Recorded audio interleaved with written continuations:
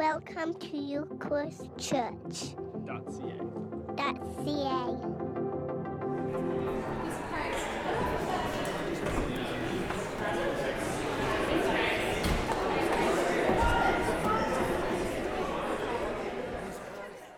We're going to continue our meditation on the Psalms, but as we did last week, going to begin this with a reading from the teachings of Jesus.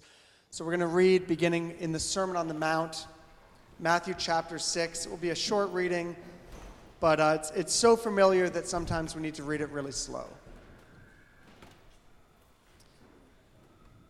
So the teachings of Christ from Matthew chapter 6, beginning in verse 21. So do not worry, saying, "What might we eat?" Or, "What might we drink?" Or, "What might we wear?"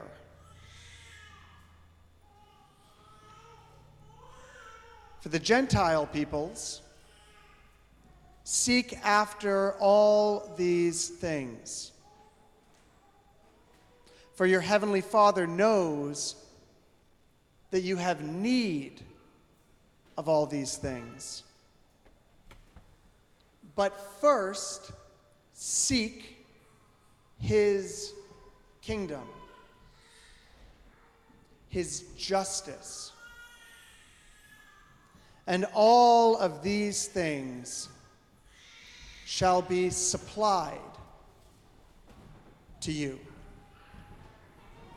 This is the word of the Lord. Thanks be to God. So I'm not sure about you, but I am a seeking creature. My guess would be that all of us, to various degrees, are seeking creatures. Now, I seek many things. I seek comfort. I seek belonging. I seek what's true and what's good. I also seek chocolate-covered almonds.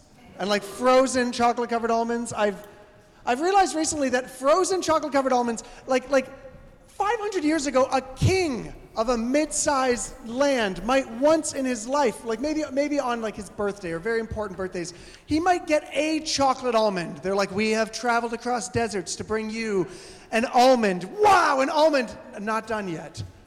Covered in chocolate, not done yet. Transported on ice. So I've realized, like, when I'm at the cottage, I got to go to the cottage this weekend. My parents recently got a cottage, and we get to go up there. It's very exciting, Thanksgiving all together. Seeking chocolate almonds takes up a disproportionate amount of my attention as I wander around, saying hi to family and seeing the kids and thinking, oh, right, frozen chocolate almonds. And I go and eat one, and then I seek other things. I seek connection with my parents. I seek a game of cards. I seek a hike and some solitude, and I seek those chocolate almonds. Which is just to say that all the things we seek, they're all muddled up, right? Rarely are they in like a nice linear order of what we should be seeking at any given time. All the things we seek are muddied and mixed up together. And so we have to do the work. We as human beings have to do the work every day of discerning, separating out of all the things we could seek, what is most important to seek and what is less important to seek. Is this making sense so far? Okay, great. So in our lives, we are seeking what? Well, many of us are seeking good things. We're seeking to know our neighbors. And so when we get the opportunity to do that, we respond. But we're also seeking justice in a city where housing is precarious, where addictions are rampant, where mental health is in a crisis. And so we are also seeking the peace of our city, and we're seeking justice. And we're also seeking to not burn out. So sometimes I'm seeking survivor. in the evenings. My wife and I watch Survivor, and it's like, oh, well, some nights we should watch a show and just relax together. But other nights I need to seek wisdom. I need to pray. I need to read something that's going to expand my mind. And so before long, what I've got is a million things I'm seeking. Some I know are great. Some I know aren't great, but I seek anyways. Chocolate almonds. And then there are many things that are lesser things I seek, and I want to seek them as they come, but I can't seek them in the wrong times. And before long, I become exhausted because I have this flow chart in my mind. Does anyone else have a flow chart in their psyche that is just like, okay, so if this person's there, I want to have this conversation, but if not, I'll do this, and if my Tuesday night's free, I'll do this, but if it gets filled next Wednesday, I could. And before long, it's like, it's so exhausting to seek. And because I'm a seeking creature, I can't even not seek. Because whether intentional or unintentional, I will seek something. Whether something I chose to seek, or something I did not choose to seek, but I find myself seeking. Largely because there are billions of dollars invested into me seeking something at every second of my day. There are algorithms working overtime to make sure I seek what someone else wants me to seek. And so perhaps in history there have been times where we don't need to be as conscious of our seeking. Because 100 years ago, you were just bored most of the time, and once it was dark. Like you can't even leave your house. But today, we could have light, simulated light at every moment. We could seek and scroll all evening long until the early hours of the morning. There's always something for us to seek. And so more than ever in human history, we need to scale back and focus and ask, what ought I to seek? If I can seek limitless options and limitless possibilities, but I find that exhausting to always be thinking about this, to have so many options, what should I seek with my attention? And this is where Jesus and the Psalmist give us wisdom. They give us counterintuitive wisdom, and wisdom that sounds foreign to our ears. They tell us to seek God. To seek God. And that's all they say. Seek God. Seek his kingdom, which is to say the reign of God, the authority of God, the outworking of God in our lives, in our places. So seek his kingdom, seek his justice. But as the Psalter says over and over again, we are just to seek God. And what does it even mean to seek God? How can we do that? Well, to seek God is ultimately to seek all good things. That if God is good, and I know for some of you that's a big if, because maybe you've had reasons to believe that perhaps God is not good and God is not trustworthy. And we'll get to that in a moment. But if God is good, just imagine for a moment that there is a good source of life. That in you and beyond you is a source of life, a light, a constant love that is seeking connection. The God in you, the divine spark, the image, is seeking communion with the God beyond what you can know. And if you are seeking the good you cannot understand, but you continue to pursue, you will naturally be led into every other good thing that you ought to be seeking with your time. Does that make sense? If you pursue the thing you know is most good, it will always lead you into the things that you're not sure about where they rank. To just switch the metaphor for a minute, it's like all of us, if you're in this room and your mother is alive, you should be calling your mom more, and by confession. I sometimes think about the fact that I'm doing all this work to raise my children, all this work only for them to treat me like I treat my parents. What a nightmare that is. Oh my good Lord. But this is what happens when we seek what is beyond us. We seek our children. We seek the flourishing of those who are coming up after us. If you were to seek your parents, this weekend I need to see my parents, or I need to talk to my parents, anything else that you have to do will naturally find its place as you seek that one thing you know you should do. Some things will be deprioritized. I can't go do something else because I'm going to go visit mom.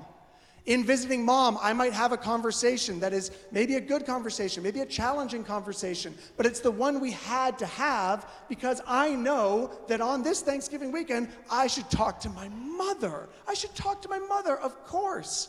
But in doing that, all these other good things may occur. And anything that does not occur did not need to happen this particular weekend. Seek mom and all other things fall into their place. You know, the moms in the crowd, like, yes, praise be. Do you podcast this? Can I send it to my son? You know, like, this is what we want to seek good things. God is the greatest good. God is, by God's own nature, the good thing we can't even understand. His goodness is beyond not only our ability to see, but his goodness is beyond our ability to comprehend. It is faith-seeking understanding. It is the goodness within seeking the goodness beyond. And as we seek that God, we are given reasons to believe that that God we cannot understand is good.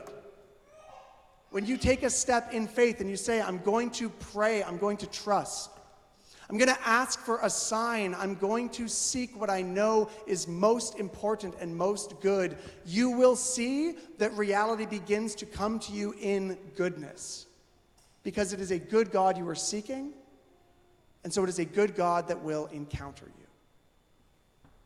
Now, of course, this does not mean that if you are a Christian, your life will just be skipping beautifully from patch of daisies to patch of daisies. This does not mean that seeking a good God will result in only good things happening, because the world is a contested place. The world is full of suffering and sickness and pain and disappointment and heartbreak. Yes, full stop. But in that mess, there is a good God. A good God working through all things good, and a good God who works through all things not good to bring about more goodness in time as we seek. So, to seek God, what does this mean? Let's get a little bit practical. I mean, as practical as you can with the message, seek God. You know, it's not exactly your best life. It is kind of your best life now, actually, in a weird way. But it's not exactly practical, but there are some ways that this practically takes form in our life.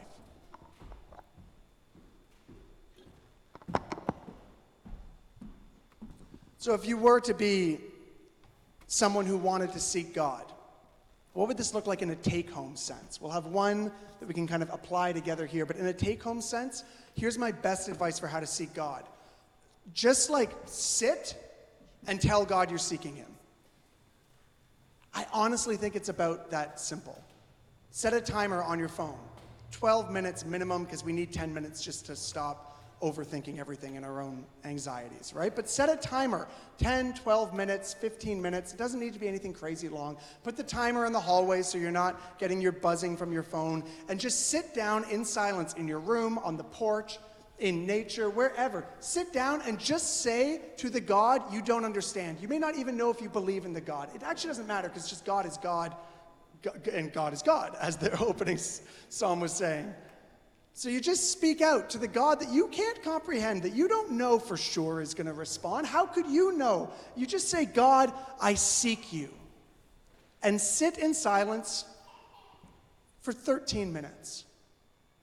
And see if at the end of that 13 minutes, you don't know what you ought to do. There's my dare. 13 minutes, I seek you, God, help me. And the simple posture of waiting in humility, in my experience and from the testimonies I hear, is consistently enough for us to know in some weird way with a thud, oh, I think I'm supposed to go down this road or maybe this road. Or maybe I don't know which way I'm supposed to go yet, but I feel a calm I didn't feel before. Maybe something is clear. Maybe something that I needed to see in myself is rising to the surface. I don't know what the living God will tell you to do. But I know that in a world of limitless things we could seek, when we seek God, and God is the one we seek, everything else is made clear. When we seek God, we always know what to do next. So there's the take home. 12, 13 minutes on your phone. Sit in silence and speak to the God who is listening. I seek you. Help me.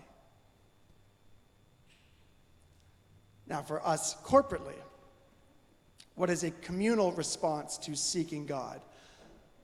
I feel like the Psalms are the gift in this. And I mean, this is probably not surprising. I've been just continually coming back to the Psalms. They've become such a spiritual lifeline to me. This week on Wednesday, we prayed for the first time Common Prayer and Compline, which are here in the building at 6:30 a.m. on Wednesday and 9 p.m. on Wednesday. We had about 8 people at each, and they were just beautiful times to pray and sing the Psalms together. If you want to seek God with others, if you want to seek God in the morning, but like me, you're just not disciplined enough to get up and do it on your own, come seek God here with us, 6:30 a.m.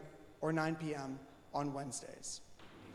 But we can also seek God using the Psalms corporately today while we're here. And the psalm that I want to have us pray through and chant through together today is a psalm that gives a lot of language for this seeking of God. Some of the lines in it that I'll just read aloud, and we can hold it off for a second. Just a couple lines that you're going to hear as we move through this psalm.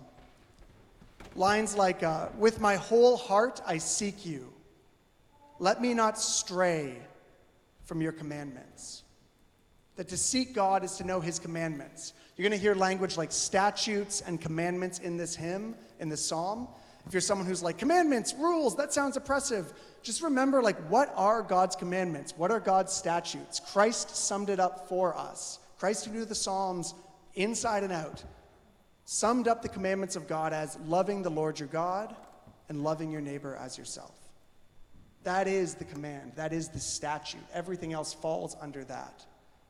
And so we carry that in our minds. There's great lines in this like, I've taken greater delight in the way of your decrees than in all manner of riches.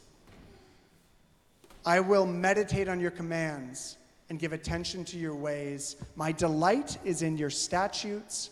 I will not forget your word. So these are beautiful words, but also they might sound to some of you like you're sort of speaking beyond what you can, you're writing a check you can't cash. I feel that sometimes when I'm praying a psalm like this. I delight in your ways more than all the riches of the world, but if something else is streaming, I might do that instead. I just feel like a hypocrite sometimes praying the psalms. We ain't David. The good news is this. There are things that we pray because we believe them. When we sit together and we pray out loud, we typically pray something that we believe. There are other things that we pray so that we might believe them. Things we pray hoping to believe them. Things that we become as we pray them. And this section of Psalm 119, to me, is one of those sections. It is full of things that I am not, but things I wish to become. It is the words of someone who seeks God and only God, and that's who I want to become. So if you would like to become that person with me, even in faith, we're going to chant through this together as a way of continuing to learn a little bit more about praying the Psalms in a sort of sung or chanted way. The last thing to help us as we continue this journey to pray the Psalms together, we've been finding that there are different musical ways and cues that we can use for this. And so Nina is, again, going to actually play the piano. And this time she's taken some time to look at these notes, and she's actually going to play the music as a chant. And so I'll be singing and chanting this. You're welcome to chant along with me, but we'll have the piano guiding us note by note through it. And if we make any mistakes, let's just stay in it. Let the mistakes pass by. We can give a chuckle, but just stay in that present moment together and continue to worship. Sound good?